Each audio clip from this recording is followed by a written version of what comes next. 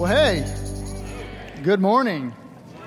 Well, I want to go ahead and just let you guys know, if you haven't heard the news yet, that yes, Julie and I are going to be leaving, and we have been called away to another church in Texas, in the Dallas area. And I wanted to kind of explain to you kind of what had happened and how this all came about, because I know many of you have heard that, oh, God's called him away and all this. And let me just tell you now, God called me here 4.5 years ago, and I knew it. I knew when Matt Serber called me up. I knew it. I mean, I knew. We both knew. We knew when we walked in the building. Everything. We knew everything. We knew from the very first time we met everybody. We said, "This is where God wants us." We knew it. But I also knew back in June when we went on a mission trip that God was saying it's time to go. And I didn't understand why. I didn't understand the circumstances at all. But I knew God was calling me to go be a lead pastor again. And to understand that, you have to understand that 4.5 years ago, I said I will never be a lead pastor again. It's just the way God works out things. And but I will tell you, me coming here, and Julie and I, it has been, and I was talking to some folks this morning, this has been a healing for us. It really has been. You have been a major part of that healing, because we have felt more love and more kindness from you. I'll just say it that way. We've felt a lot of love and kindness from you. And that has really, so I'll just say it's probably your fault that we're leaving, okay? Because you loved us so much and, and all this. No, I'm just kidding. Not really. But it was just one of those things where we knew that God was saying it's time to go. I didn't know when it was going to happen. I figured it would take a long time, because you know how God works. God says, go do this, and then it takes a long time. And within a month, a church was already calling me. And I mean, it was just like, boom, all of a sudden. Julie and I are going, wait a minute, what's going on? We don't understand what's happening right now. We don't want to leave Central right now. We don't want to, we're not trying to, we don't want to do this right now. And God said, no, you're going now. And this church pursued and pursued and pursued. And, we're just like, well, is God calling us to go there and all this stuff? And I struggled with it, and I wrestled with it for quite some time. And then it was just very evident that God was saying it's time to go. When God opens up a door like that, and it's blaring in your face, it's time to go. And I'll just tell you now, like we put our house on the market last week on a Friday, and we got 2 bids that day, and a contract on the very next day. So we knew God was going, okay, now you're just showing off now, Now you're just basically saying go, So, well, let me pray, and we'll get started. Father, we love you. We thank you so much for the ministry here at Central. Father, we thank you, Lord, for the people. Thank you, Lord, that this place has been a blessing to Julie and I and our family. And Father, I pray, Lord, a continued blessing on this church, Father. A continued anointing, Lord, that, Lord, as the transition team and the elders and staff, as they work through things, Lord, I pray, Lord, that you would just remove every obstacle out of the way, Lord, and that you would continue to use Central, Father, in a great way. Father, we love you, and we pray all this in Jesus' name. Amen. Well, seeing that Julie and I are going through this transition, and one thing about Christianity that I find is that you go through these ups and downs in Christianity, where things are good, and then sometimes things are hard, and then it goes good again, and then it's hard again, and I've noticed that with sometimes living the Christian life, it's sometimes hard to live it out, isn't it? And it's hard to live it out when there's turmoil. It's hard to live it out when things aren't going the way you want it to go. It's hard sometimes when you're trying to follow God. You're trying to do what God wants you to do, and then there's all this stuff going on around you, and you're tired and you're struggling because you want to stay here and you want to stay there, and you don't know what to do next, and you're trying to figure this out.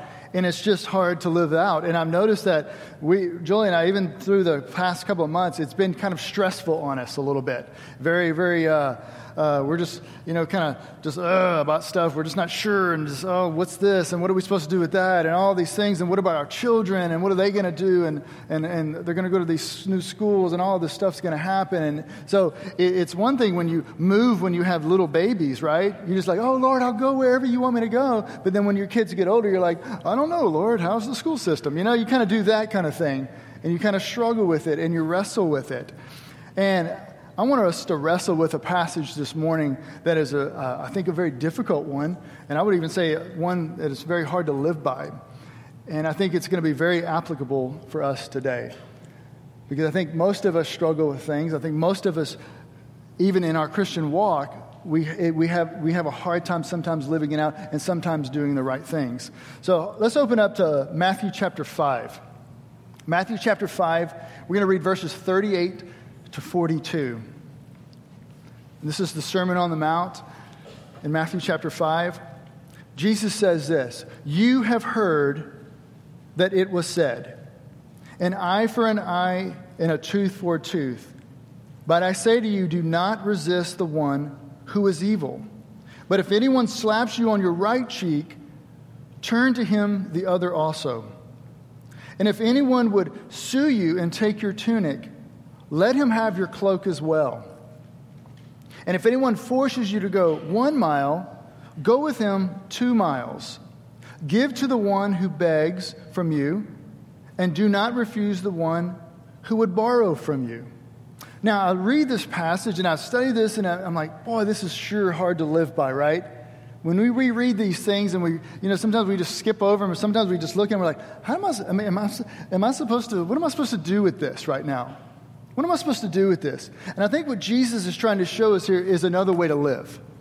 He's trying to show his readers, hey, there's another way to live. There's another way to love this out, to be this type of person. Now, and here's the thing about it. He says, you have heard that it was said. You have heard that it was said. 6 times he says this in chapter 5. 6 times in that chapter. He's saying, hey, you've heard this said. Now, who did they hear this from? They heard it from the Pharisees. They heard it from the religious leaders of the day. You've heard this from them. And there's a problem, because yet they were teaching this stuff. They weren't necessarily living by this. So there was an issue. In Matthew 5, you'll see part of the issue here in Matthew 5, verse 20. He says, "For I tell you, unless your righteousness exceeds that of the scribes and the Pharisees, you will never enter the kingdom of heaven." So Jesus is showing, hey, they're teaching this, but they're not living it. They're teaching a certain way to do it this way, but Jesus is saying, but I don't want you to do it like that. Don't do what they are doing. Why not? Because they took advantage of the law. They molded it into the way they would want to for their own personal gain and their own self-righteousness.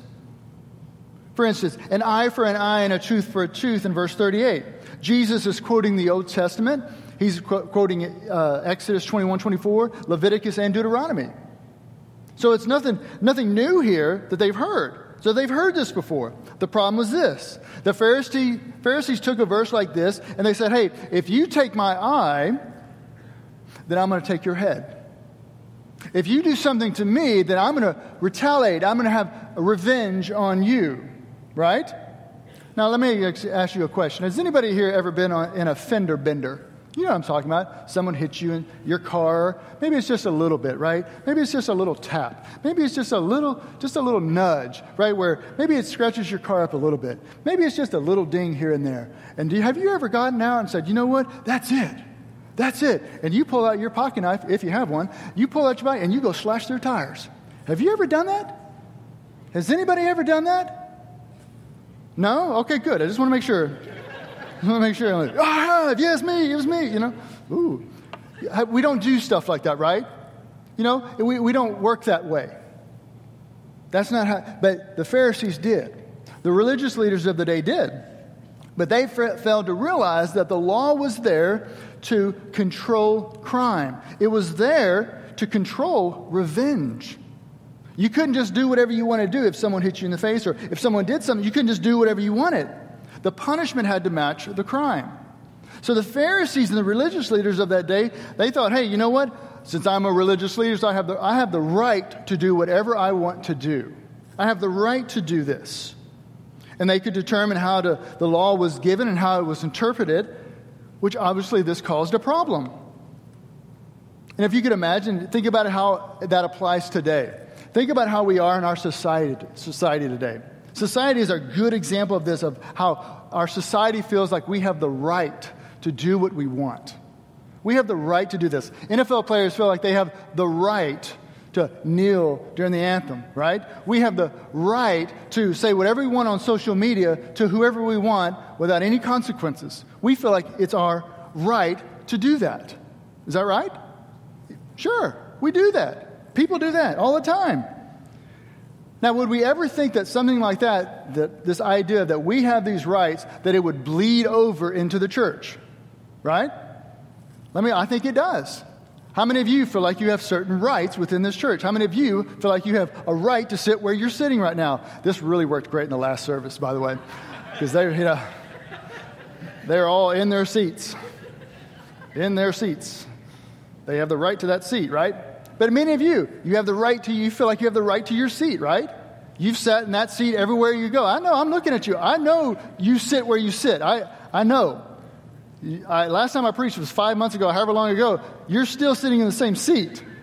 All right, I know that. Ken Johnson, you moved. I don't know why. You messed me up here, Ken. You know? Next point, huh? Next point. You understand? Yeah, he sits there all the time. I know he does. He always does.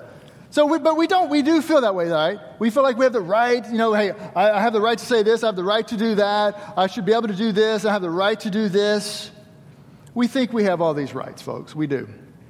But can I just tell you, we don't. We don't.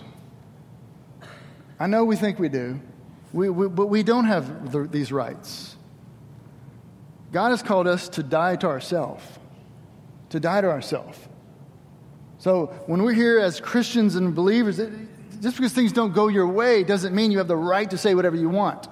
Just because things doesn't go the way you want to, it doesn't mean you can just cause a ruckus. You don't have the right to do that. God calls you to die to yourself. And I know that's hard, and it's hard for me to go, I have to die to myself. But Ephesians chapter 4, verse 24 says, and to put on the new self, created after the likeness of God in true righteousness and holiness. God says, I want you to slough off the old self and put on the new self. How many of you would say that, hey, a lot of times my old self comes out? Does anybody the old self ever come out? If you're married, you know exactly what I'm talking about, all right? I mean, I've been married 20 years and the old self comes out, With my wife, it never comes out. She's perfect, okay? I've learned that, all right? Yes.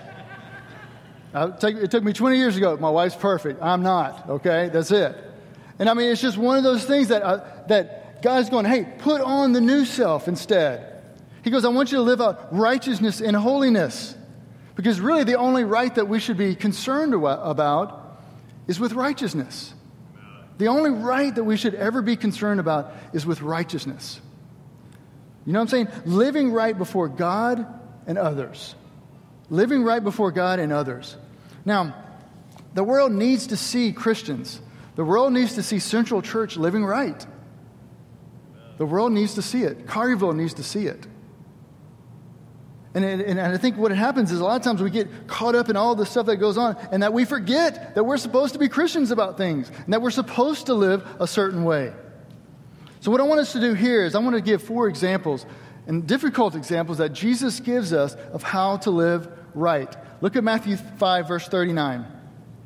He says, but I say to you, do not resist the one who is evil, but if anyone slaps you on the right cheek, turn to him the other also.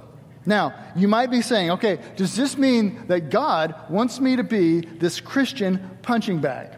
That I'm supposed to just roll over and just take it? I'm supposed to just let someone just hit me all the time? Am I supposed to just, okay, whatever? No, that's not what he's saying. Because here's the thing, I'll just be honest with you here. If someone hits my wife, I am not going to sit there and go, well, sweetie, you know what? What would Jesus do? It's not going to happen, right? There is I hope, no male in this room that's going to go, sweetie, you just should turn the other cheek. Or whatever. We don't do that. If someone assaults my wife, guess what? David is going to assault them.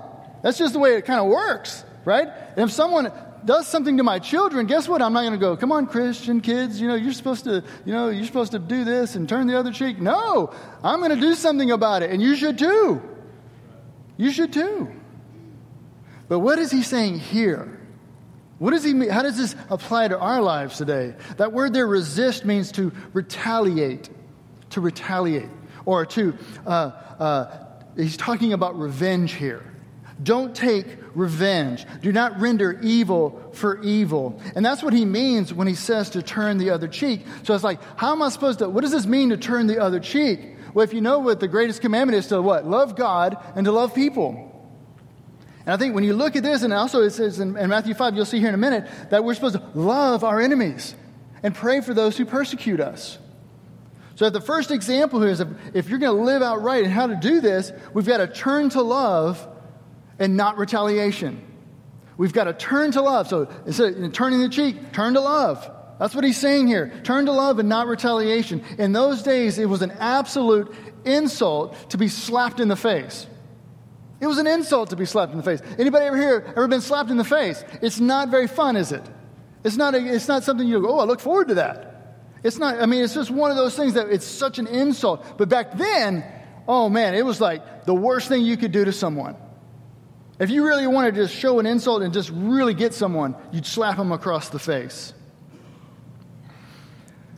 But instead, Jesus is saying, instead of retaliating or turning to revenge or trying to get even, he's saying, turn the other cheek and turn to love.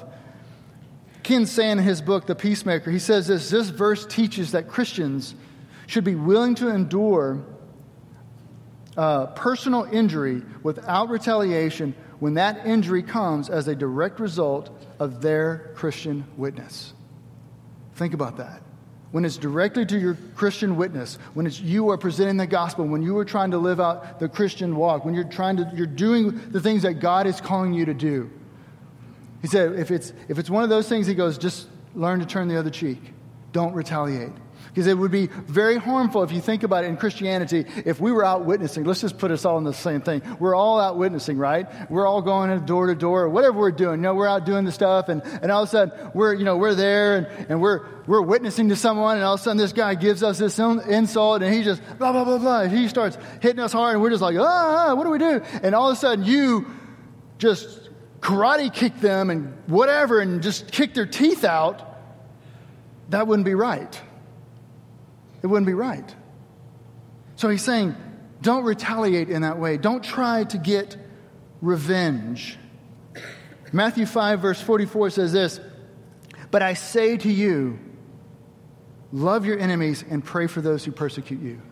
Love your enemies and pray for those who persecute you. See, because isn't it interesting that what is the one thing we do when someone tells us something? When someone is insulting us, what do? We usually want to get the last word in, don't we? I've noticed that even with our kids.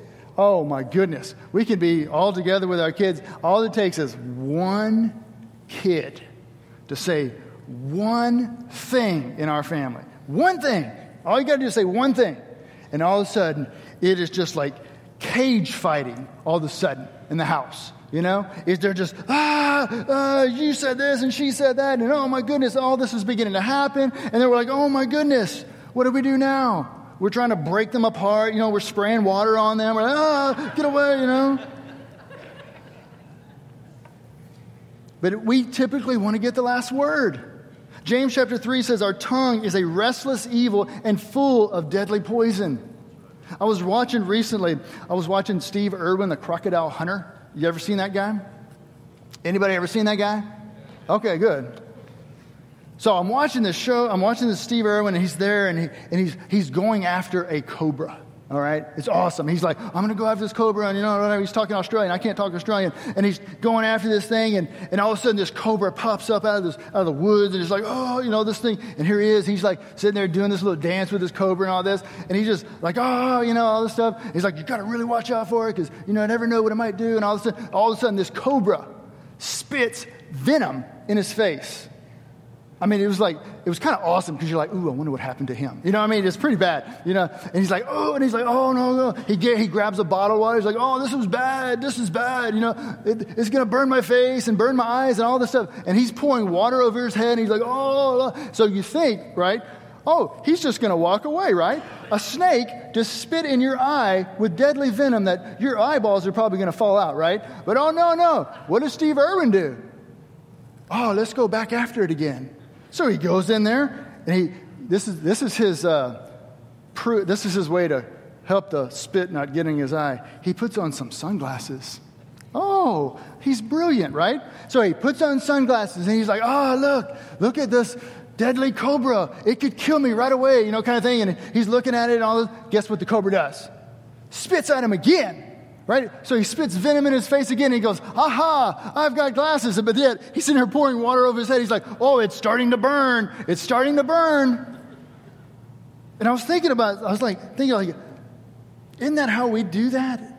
Even in our Christian walk, someone spits venom at us, and what do we want to do? We go right back into it. We want to say something back. We want to go right back and go, bam, I want to say something and retaliate. That's what the tongue does. Romans 12, verse 17 and 18 says this, repay no evil for evil, but give thought to what is honorable in the sight of all. If possible, so far as it depends on you, live peaceably with all. Live peaceably with all. You see, church, the right thing to do is to turn to love. The right thing to do is to be kind and honorable and peaceable towards others. That's the right thing to do. And you may be asking right now, well, what about the person that's saying the insult? When are they going to get what they deserve? Romans 12:19 tells us the answer. It says, beloved, never avenge yourselves, but leave it to the wrath of God, for it is written, vengeance is mine. I will repay, says the Lord. You leave it in God's hands is what you do. And that's difficult. I realize that. You see, we are to turn to love instead of insults. We are turned to love instead of retaliation. But the second point, look at Matthew 5, verse 40. If anyone would sue you and take your tunic, let him have your cloak as well. Well, how am I supposed to understand that? Number 2, show unexpected love. Let me unpack that for you. Show unexpected love. In those days, you could sue someone who basically had nothing but the shirt on their back, and you could sue them for their clothes, believe it or not. You could sue them for their tunic, which was like a long shirt, kind of like a dress. You could sue them if they had nothing. So you could take them to court, sue that person. He's got to take it off. Here you go.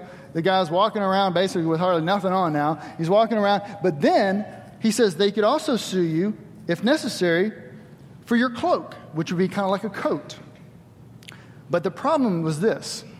The law made it possible that if they take your cloak or the coat, they had to bring it back before nighttime. Why is that? Because it was cold back then. They had to have something to keep warm. So he's saying essentially, hey, look, if they take this from you, give them this as well. If they take this, give them this as well. So Jesus is speaking about literally being sued and not just being robbed, but genuinely being sued. So instead of trying to get revenge, hey, how would we do it? Typically in the world today is, hey, if you sue me, guess what I'm going to do? I'm going to sue you. If you do something to me, then I'm certainly going to do something back to you. But Jesus is saying, no, give more, do the unexpected. Do the unexpected. This does not mean that, hey, if you're wrongly being sued, that you can't defend yourself, because you got to defend yourself. That's normal, okay? That's a biblical thing. You have to defend yourself. But here's the thing. He's not sitting there saying, just take it in the sense that he goes, if you are genuinely being sued, do the thing that is so unexpected they would never expect from a person. Because they would expect you to do what? To have some type of retaliation, some type of revenge, some type of suing. But Christian living means you show unexpected love. You do the right thing. Matthew 5:16 says, in the same way, let your light shine before others so that they may see your good works and give glory to your Father who is in heaven. So if someone is suing you for this, then you give them more. If someone is trying to take this, you give them more. You do the unexpected thing. Number 3, you go further with love. Look what he says in Matthew 5, verse 41. He says, if anyone forces you to go 1 mile, go with him 2 miles. You see, Roman soldiers back then, this is what they could do. They could go up to anybody, any Jew that was walking around, any Jew that was working, they could go up to the Jew and go, hey, I want you to carry my things. I want you to carry all my gear, and you have to walk with them 1 mile. That was the law. So you can imagine for a moment, a Roman soldier was not very well liked. They were hated because you could just be doing your job, doing whatever you're doing, and all of a sudden someone can come up to you and go, hey, pick my things up and bring it. And walk with me for a mile. What is Jesus saying? Go an extra. Go further with love. See, as Christians, are we willing to go and to show the love of Christ? Are we willing to do what is right? Are we willing to do what is good? Are we willing to go the extra mile with someone? For our bosses, for our friends, our family, maybe our church. Because see, our natural tendency is to do what? To just go so far, isn't it? We only want to go so far many times in our Christian walk. Well, if someone forces me to do it, then I'm not going to go all the way with it. I'm not going to do anything better for them, right? That's how we live our lives. If our bosses are not very nice and they're mean to us, and then all of a sudden we're like, well, you know what? I'm just going to do a bad job then. That's how our mindset a lot of times goes, right? You're going to go to work this week, right? Some of you. You're going to go to work this week, and guess what? Your boss is probably going to be a jerk, right? Anybody here have a boss that's a jerk? Yeah, like 3 of y'all, yeah. 3 of y'all. Well, that's good. Then that's pretty awesome that your boss is not a jerk. But here's what's going to happen. You're going to go there, and maybe that day, that boss is not going to be very nice to you. And you're going to think, well, I'm not going to do anything further for him. I'm not going to help them out in any other way, even though they're forcing me to. I'm just going to go just so far as I have to go. I can remember when I was an intern at Prestonwood a long time ago. I remember, man, it was horrible. I mean, I love being there, but there was one time they made us do this. They got all the interns in this one room, and they had this huge campaign, and they were building this big building, and we had to try to get all this money. And all of a sudden, they say, okay, interns, we need to get y'all in here. You need to be there. And, man, we're all there. And all of a sudden, they pulled in there hundreds and thousands of envelopes, big envelopes, hundreds of them. And then we had to get pens out and write all these addresses. We had to lick stamps. I cannot tell you how many stamps I licked, okay? I mean, I thought I was going to die, okay? I mean, I remember going home and telling Julia, I said, I cannot believe I'm an intern, I'm going to be in the ministry, and all I'm doing right now is licking stamps and licking envelopes and, closing them up and then putting them on the stack. And when we did this for hours and days and days and days, it was thousands of these envelopes. But I can remember as an intern, we're all sitting there and we're all just griping and complaining, and we're just hating our bosses, and we're just angry and we're bitter, and we're just like, we should quit. We should all quit right now and show them that, you can't do this to us. Or whatever. We're in our 20s. We're thinking that way. But I realized after years of being in the ministry that God wants us to go a little bit further. That God wants us to go that extra mile. That it's okay to do certain things. I realized really quickly in ministry, it's okay to clean a toilet and to clean a bathroom and to clean the kitchen and to do things like that. It's okay. Because God wants us to go a little bit further, a little bit extra. I don't ever want to feel, and I hope you never want to feel that, I'm too good for this. Because we're not. We're not too good for this. God wants us to go and do the right thing. To do the right thing. And I know a lot of times, even though we're trying to do the right thing, you know what we're doing also? We're also thinking all this evil stuff that we can do to our bosses, right? We're thinking of all these kind of things to do. But Romans 12:21 says, do not be overcome by evil, but overcome evil by what? With good. Do the right thing. Do what is good. Number 4, Matthew 5, verse 42 says this, give to the one who begs from you, and do not refuse the one who would borrow from you. 4th point is this, the living right, give out of love. This point forces us to look at generosity at a whole new way. To look at generosity in a whole different way. Does our love prove that we are generous? Does our love prove that we are a generous people? Jesus is not saying that to give all your money away and to neglect your own family. He's not saying that. But he is simply saying this. He's saying be generous with those that don't have anything. Be generous with those who need help. And it may be somebody in this church, it may be somebody outside this church. But God wants us to be generous. He wants us to let people borrow stuff. Just recently, while I was working on some stuff, and my father-in-law said, you need an angle grinder. I think that's what it's called, an angle grinder. And I didn't know what that was. But I called up a buddy of mine from this church, and I said, hey, do you have an angle grinder? I need an angle grinder. And he goes, yes, I have an angle grinder, and you can borrow it. No hesitation. I don't even know what an angle grinder is at the time. But it's just this little thing. He goes, yes, you can borrow it. And they told me a little bit how to use it and all that stuff, so I don't cut a finger off or whatever. So I used it, and I fixed it, did the work that I needed to do at the house, and ended up getting it all fixed. But I was thinking, this person just gave me and let me borrow their thing. Just like that. Is anybody here, do you just let people borrow stuff? Anybody? None of y'all. Okay. We need to work on that one, okay? We need to work on that, all right?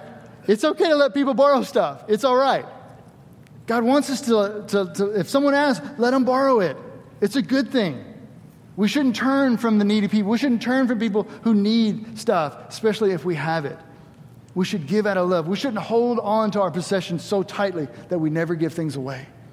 We should never hold on to things where we're just like, no, it's mine. It's mine. We should never be that way. We figure, we've seen our children do this, and you've seen this. Man, if our children, especially the little ones, man, they can be playing with a ball of lint. Okay, I'm telling you. It could be a ball of lint, and if Red is like playing with this ball of lint, if he walks away just for a second from that ball of lint, okay, it's just a ball of lint. There's nothing there. It's pretty gross, right? But he's playing with it. He's doing something with it. He's juggling it with it. And then if he walks away, and then all the other kids take it, oh my goodness.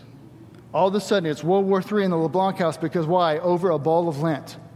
Because he doesn't want to give it up, and she doesn't want to give it up, and now they're fighting over a ball of lint.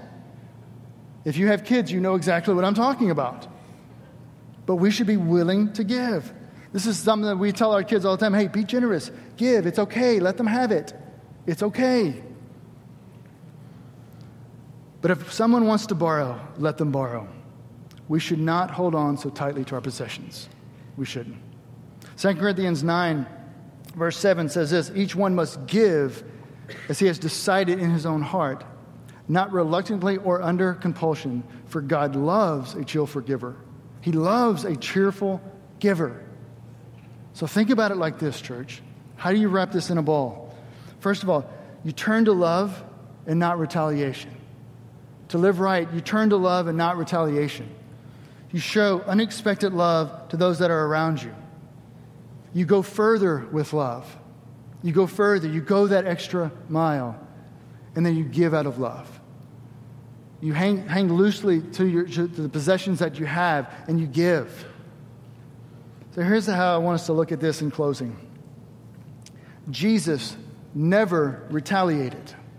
He never retaliated, but he turned to love. Think about that for a moment. Jesus never retaliated, but he turned to love. Jesus had nothing, but he gave everything. Jesus went further all the way to the cross. He went further all the way to the cross. Jesus gave his life so that we could have life. Think about that for a moment. How do you apply those things to your life today? How do you take that and go, how am I supposed to live this? Because the only way to live right is to live like Jesus Christ. The only way to live is to live like Christ. And I know it's hard and I know it's difficult, but God has called us to do that. God has called us to live that way. And he wants us to live that way. Thank you, Central. Thank you for being a blessing to us.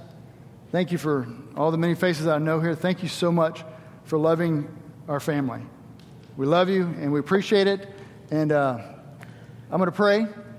And then we'll go to the next thing. Father, thank you again for your word, Father, how it impacts us, Lord.